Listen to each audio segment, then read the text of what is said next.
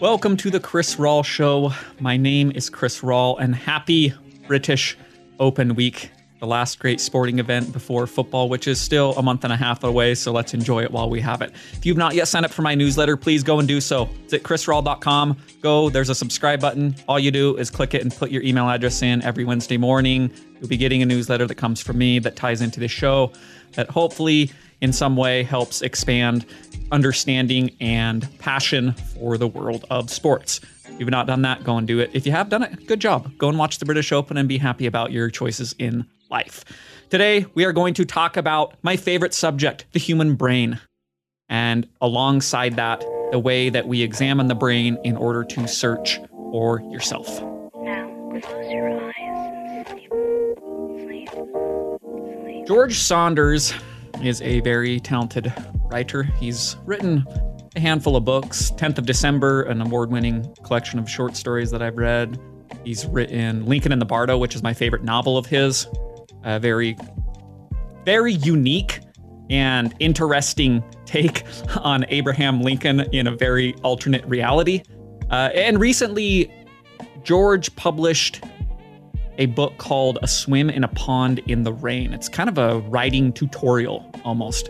He teaches writing, and this class that he teaches, it's for the elite of the elite when it comes to writers. He says they take 600 or 700 applications per year and whittle it down to 6 students, So we're talking about the very best people at their craft, and they come into this program, and George takes them from this really, really, really gifted level and hopefully unlocks this thing within them. So I'm reading this book right now, and there's a paragraph that I came across yesterday that really stood out to me that I'm going to use as the starting point for today's show. And this is what George says about this program. What we try to do over the next 3 years is help them achieve what I call their iconic space, the place from which they will write the stories only they could write, using what makes them uniquely themselves. Their strengths, weaknesses, obsessions, peculiarities, the whole deal. At this level, good writing is assumed. The goal is to help them acquire the technical means to become defiantly and joyfully themselves. End quote. So that speaks to me on a lot of levels. On a writing level, obviously, because I am a writer and that's something that I really believe in, everything he's saying there. But I mean, you can expand that paragraph out to any pursuit that you are wanting to get better at in life. We're not talking about beginners here. We're not talking about you have no idea how to write. This is where you put a sentence. This is how you capitalize a letter. This is why and when. We're talking about people who come to the table with skills already in place, and they're looking to take that next step. They're looking to keep evolving and improving and hopefully find this self that is truly themselves, as George Saunders is saying, this become defiantly and joyfully themselves. It's a really good line as far as a search for improvement and just being better at the stuff that you care about, right? It's kind of sharpening your mind in search of your truest self. That's how I read that paragraph. The tools are in place. Now we got to dive into the mind. We got to unlock these rooms that maybe haven't been opened yet. And once we do, it's kind of a whole new world getting opened up. And I'm going, okay, I thought I was good at writing, or I thought it was good at basketball, or I thought I was good at my job or hockey or whatever.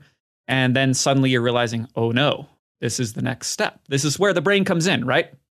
We're talking about creating separation amongst people who are gifted and skilled at their craft. This is where it occurs, right up top, right in your brain. Okay.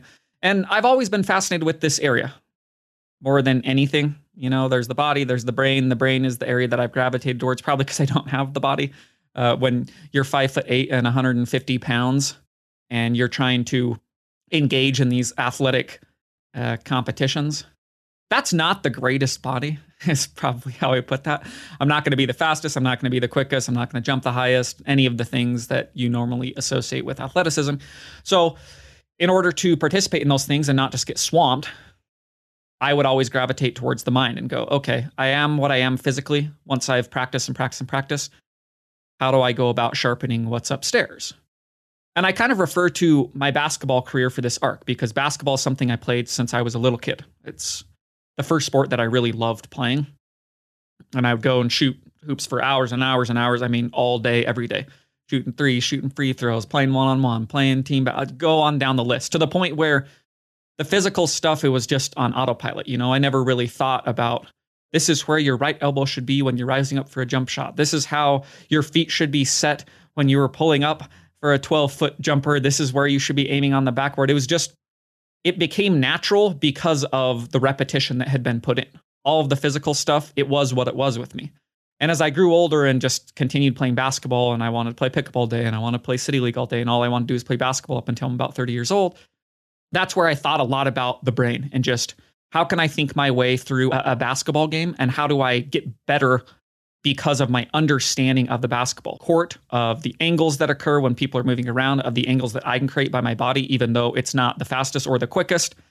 How can I continually just refine these margins that in turn allow me to stay afloat on a basketball court where I'm far from the most physically gifted player? That was kind of the basketball progression.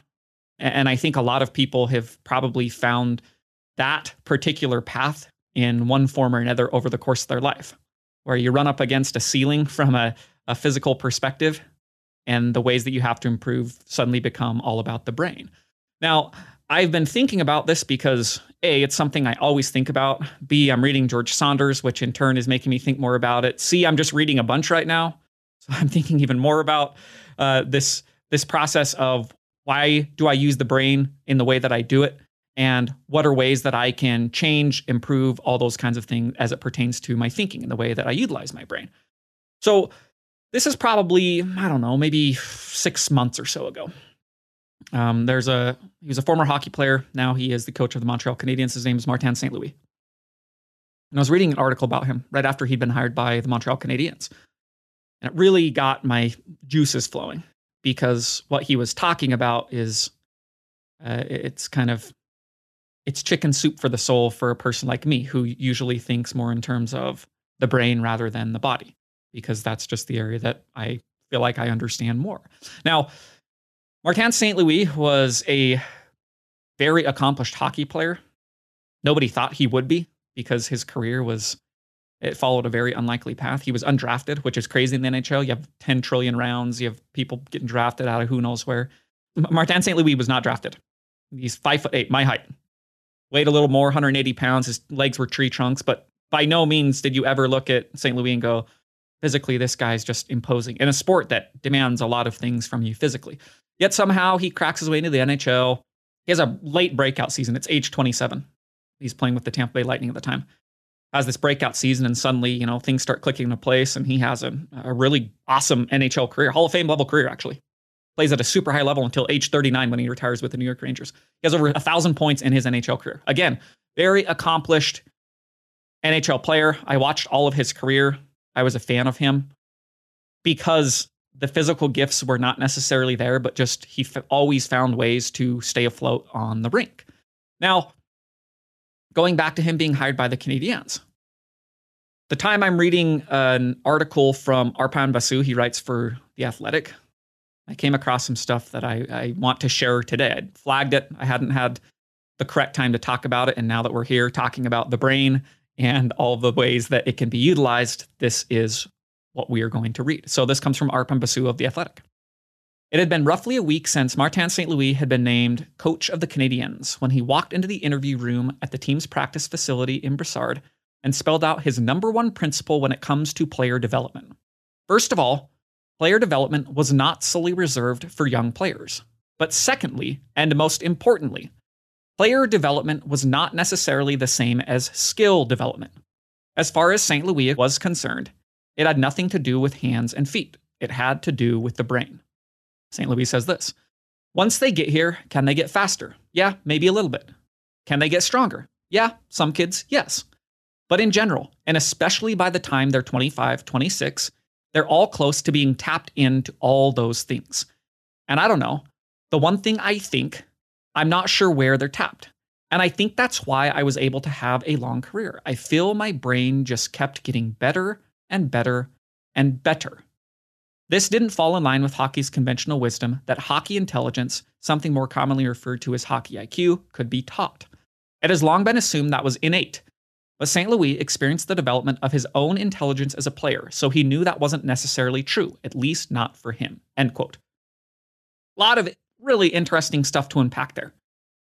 Because I do agree the natural assumption about basketball IQ, hockey IQ, football IQ is that you either have it or you don't. It's really interesting to hear a player say, no. I learned as my career was going on that skill development is very different from player development because that occurs inside my own brain. And I can attest, especially a dude who, when he's talking about you're pretty much tapped out physically by 25, 26, and he's having his breakout season at age 27, it's an interesting timeline to line up and go, So this guy's saying he was able to continually sharpen and improve his hockey intelligence. That is pretty interesting as a pathway to improvement, especially within sports when you're physically peaking at whatever age and you're trying to hang on for dear life as you get to 30 and 35 and your physical skills are declining. So going back to myself, basketball, I kind of felt that within my own playing career, if you want to call it that, the most broke down career in the history of careers, but we'll refer to it just for the sake of ease. But I also felt kind of that similar push that St. Louis was talking about, which the physical stuff, yes, it was autopilot. You can call it. I don't think it's natural. I think it's just something that you do from when you're young and you don't remember how you did it, whether you were taught, whether you learned from your friends, whatever. And it just became a natural autonomous response by your body. And the things that you were actually able to sharpen as you got older involved the intelligence side and the understanding side, basketball IQ side, which I can attest to. I was always thinking in those terms and trying to improve within that particular space because my physical skills, I was going to be 5'8", I was going to be 150 pounds, and I was not going to be quick, and I was not going to be fast, and I was not going to have a high vertical. So my basketball career kind of is petering out at the time when I start getting really into golf. And indeed, my basketball career, I call it quits because it was taking too much of a physical toll on my body, and golf was the next iteration of what I wanted to pursue from a competitive standpoint. And it seemed really appealing because I thought, I can do this when I'm old, and this is the most maddening thing ever. And I don't even know how to do it because I'm coming late in life. There's not the natural feel of a golf swing. And in fact, it was the exact opposite. Well, I got to build up all these physical skills before I can even think about diving into the brain. So this is years and years, right? I have a bunch of people in my life who I, coincidentally enough, played basketball with from an earlier age, who were all really good golfers, played since they were young. A handful of them played collegiately, just, again, really good at this sport. And so they're always getting in my ear saying, you got to play. I go, okay, we'll give it a shot. My mid to late 20s. Can't hit a golf ball, can't chip, can't putt, can't do any of just the basic physical things that are necessary for golf. So now I go, all right, I'm going to get better at this. This sport is not going to triumph over me. And so now I start picking their brains and I go, why is my golf swing so bad? I'm trying to hit it like a baseball. This is how I grip it. I'm gripping it like a baseball bat. They're going, well, let's start with the basics. Let's treat you like you're 6 years old because essentially you are. We have to build up the physical skills. Think back to the George Saunders quote. At this point in time, I'm not anywhere near these elite level people. Now we're talking about the mind. I'm at the most basic. You need to understand how to write a sentence and put a period on it. Doesn't have to be good. You just need to understand these are the basic necessities in order to create a paragraph, then create a story. Golf, I need a swing that can lift the ball off of the ground. Okay, let's go from there. I need to understand how to hit a chip that flies a little bit in the air and then kind of bleeds out. Okay, there we go. I need to understand how to try and hit a putt on a normal plane so I'm not slicing it and hooking it and stopping my stance and jabbing it and all this kind of stuff. So we get to the point where, and I'm talking about years and years, okay, it is a long ass time. Probably why this sport is both addictive and maddening and all of the good and the bad that you always hear people describe golf in terms of. Get all the physical skills in place. I'm feeling great about life. I'm getting better, I'm 15 handicap. Okay, this is sweet. Now I'm a 10 handicap. Oh, great. This is awesome. And then I run into the true barrier, which I didn't understand at the time, which is golf is the truest descent into the mind, which at first was just confounding and it almost broke my brain. Me, a person who takes, again, a lot of pride in my ability to think my way through things. And I'd never ran into anything in any other athletic forum that approximated this type of mental challenge. And so at first, it very nearly breaks my brain. Because I'm looking around and I'm going, why can I not get better? Why am I, I'm plateauing right here. It feels like I jumped from a 26 handicap to a 10 handicap in a small amount of time. Why am I not now a 4 handicap? Why am I not a scratch golfer? So luckily I have people who are really good at golf in my life, and 2 of them, both of who played collegiately. One who was a little bit older, one who's about my age. I had separate discussions on 2 different occasions with both of these people. Just kind of voicing this. I go, I'm very frustrated by this. What the hell's going on? I was improving really fast, and now suddenly it seems like I've hit a wall, and we've gone 3 months and I'm playing every day and I'm no better than I was 3 months ago. And it actually might even be a little bit worse. And I got to hit my drive longer, or maybe I got to be a little bit better with my irons. And both of them go, okay, you're obviously taking golf very seriously. And so we will help you in a very serious manner. And we will stress to you, this is the hardest part of golf, where you are at in your career, because now it becomes more mental than physical.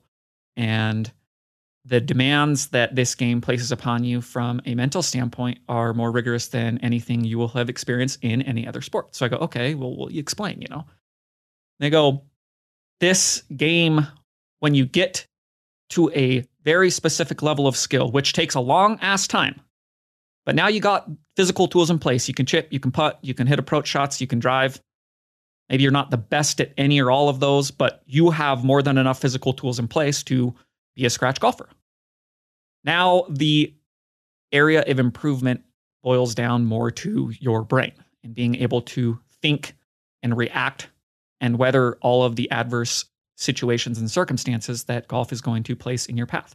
Whether that's errors on your own part, whether that's the weather and Mother Nature having a say, whether that's just, there's a million different things that can arise in any given golf round that are going to challenge you mentally.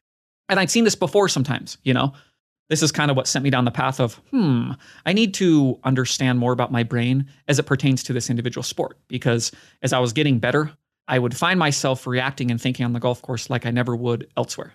There are 2 incidences. One time I broke my phone because I was very angry after this. I missed some putt on hole 9 and I was going to the back and I was mad and I slammed my phone and broke it, which is very different from how I react to literally anything ever in my life. I'm not an angry person and I don't really ever react like that. So it's kind of, I didn't think about it, but then when the round was over, I'm like, that was so weird. What in the hell was going on? Very strange that my reaction was the opposite of what my normal reaction is in any other situation. And about a year later, same thing. Hole number 12 at the course that I play, 3-putt. I got a nice look at birdie and I end up just 3-putting for a bogey and I'm so mad and I smash my putter and it breaks this cool Odyssey 2 ball that I wish I still had, but I'm too much of a dumbass and I broke it. And that was kind of the click into place point of, okay, I don't play good golf when I'm mad. I don't know why I'm reacting like this, but let's get to the bottom of this and try to understand A, why I'm thinking like this, and B, how I can rewire my brain on the golf course in order to respond differently. Now we're talking about years and years and years and years and years of the physical tools some have improved slightly, but for the most part, the physical tools that I have right now are pretty much what I had 5 years ago. And the improvement that has occurred has been on the mental side. Been stepping inside my brain and going, how do I improve my golf intelligence? How do I put myself in situations time and time again, a lot of them that are going to be negative, so I can understand how I react, and B, if I need to change those things, how I go about changing those things. So this took me into the world of meditation, which is a really cool world for reasons that don't even have to do with golf. But golf is the reason that I got into meditating, because I wanted to be able to get to a place on the golf course where my reaction was never in anger and it was always calm and measured and leaned into what I believe my strength is, which is my mind. My physical tools, same as in golf, as in any other thing. I'm not going to be the best at anything physically. A, I came too late to golf, and B, I'm just not going to swing as fast and as hard as people who are bigger and stronger and have much more technical expertise backing them up. But I have physical gifts in my own way. The one area that I've really leaned into is around the greens. Just sometimes there's a natural feel that people have in one area or the other. For me, it's on and around greens. That's just the way that my body has gravitated towards. I don't know why. It just is. The other area that I'm continually trying to sharpen is the mind. So I go, if I can master 100 yards and in, which is the area that for whatever reason my body naturally is just more tuned into. And then if I can master that mental side as much as it can be mastered, that's a really, really, really solid and intriguing foundation for a golf game. So I start meditating a bunch. This is years. And I never really thought of it like this. This is the first forum that opened one of those rooms in my mind that was previously closed and started getting me to think in a little bit different manner than I used to. Just that, again, that constant process of evolution that I think is really important to life and joy and the pursuit of things you're passionate about. And one of the guided meditations I was listening to was just kind of talking about people don't think of the brain like they do the rest of their body, but you should treat it like a muscle. It's the same concept as going and lifting weights in a gym. First, it's going to be strenuous and weird and foreign, and you might not know how to do it correctly, and you might have bad form when you're doing a bicep curl, but over the course of time, you'll start to see your muscles grow and it'll start to seem more natural. And then you'll really be able to enter into more rooms in your mind that were previously locked and go, I never could have gotten to this point where I'm bench pressing 215 pounds because when I started, I was just bench pressing the bar. It's that same mindset, And that was really revelatory to me. A person who was searching for the answer to the question of how do you train your mind to respond quickly and effectively in any situation, especially on the golf course. A lot of other areas I feel really good about how my brain either naturally or has been trained to react. Golf course, oh no. That was the one area where it was just hurdle after hurdle after hurdle. I seem to need more anchors within the way that I can think on a golf course. So over the course of years, it's an ongoing evolution. It's just a continual refinement. It's never, I used the term mastery earlier, and that was actually wrong because I don't think mastery exists in this particular facet. I just think it's an ongoing back and forth between your brain and your brain. Really weird to think about in that way, but it's just this thing that exists within yourself that maybe you don't necessarily know to its truest extent. Remember George Saunders. Think of his words. That last sentence he says, at this level, good writing is assumed. The goal is to help them acquire the technical means to become defiantly and joyfully themselves. I love that. That search of everybody is really different and everybody brings a lot of different strengths, weaknesses, peculiarities, to still a George Saunders word. But you can always hash something out by being yourself. Finding your truest self in whatever capacity that may be, in whatever forum that may be. For me, finding my truest self on the golf course, okay, ongoing discussion.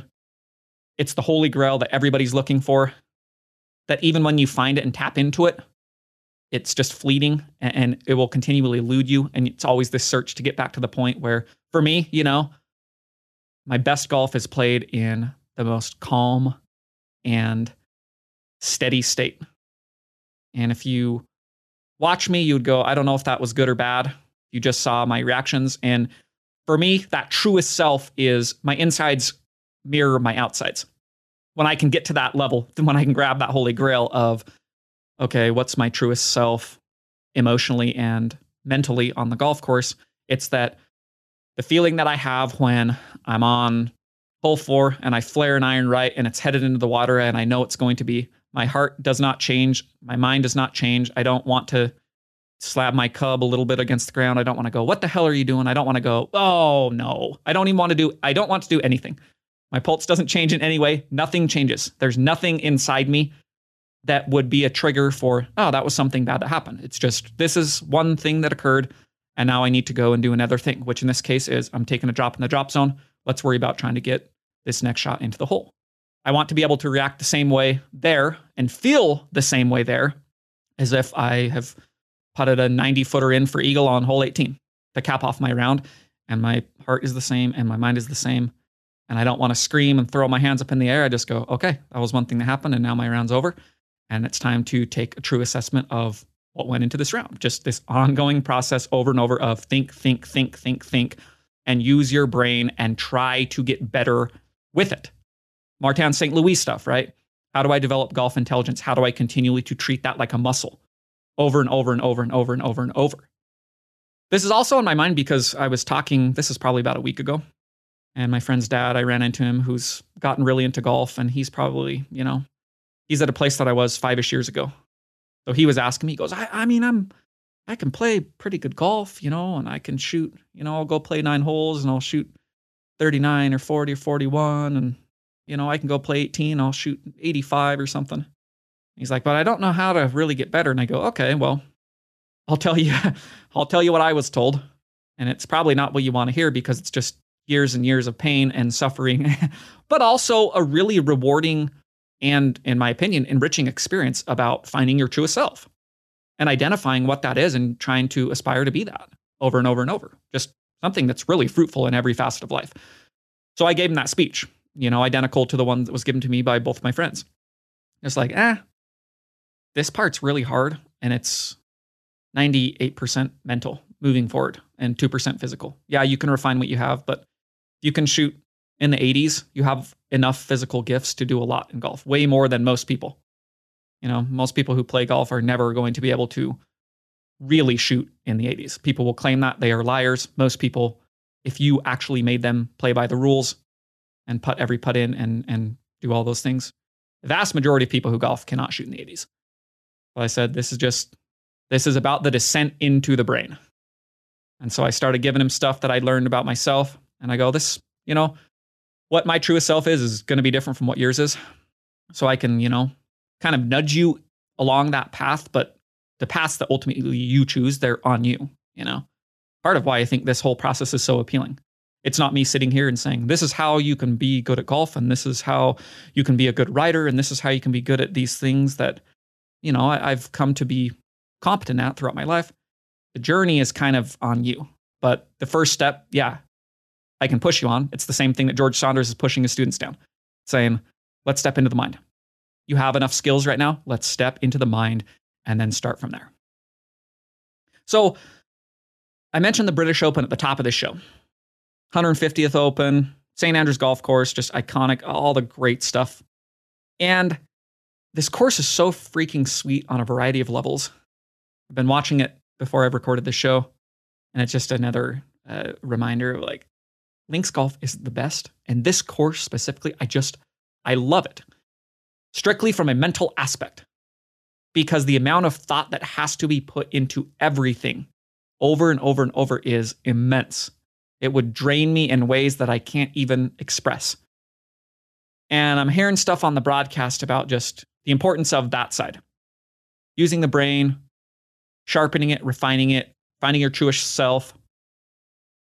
And I think about a lot of really interesting discussions that have occurred over the years that on the outside seem like, oh yeah, that matches up logically. But then the more that I watch and think, I go, that might not be true. One of them that came to mind was Jon Rahm, one of the best golfers in the world, fiery Spaniard.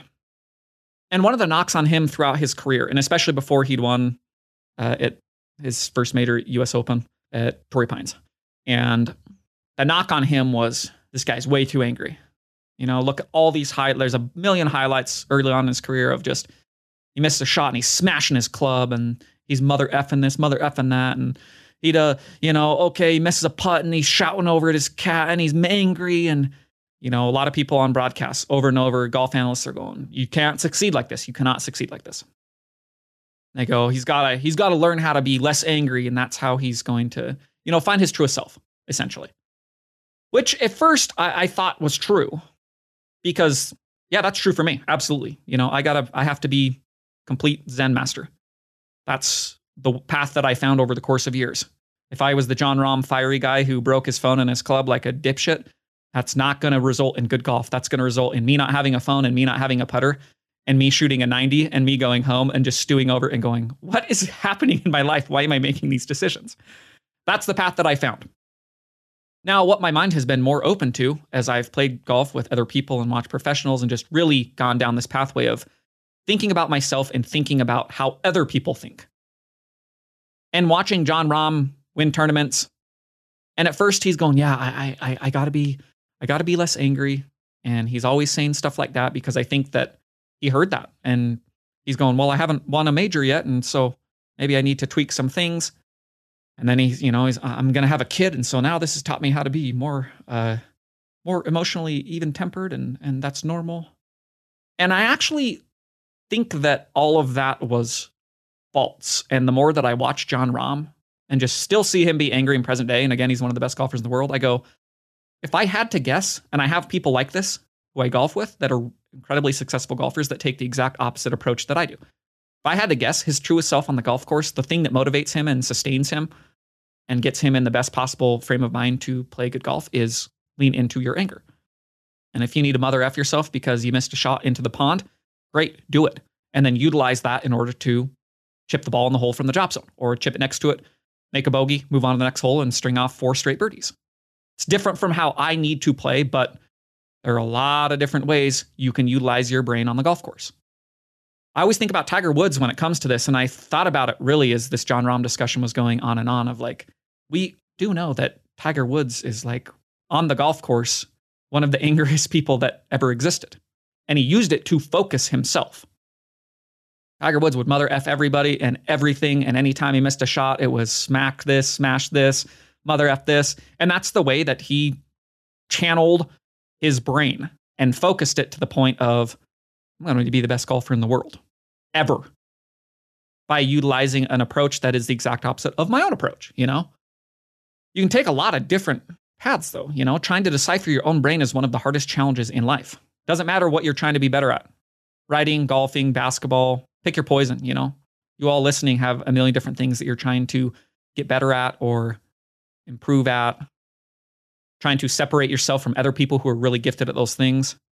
It's really hard to step inside your brain and try to find those rooms, right? The rooms that are locked.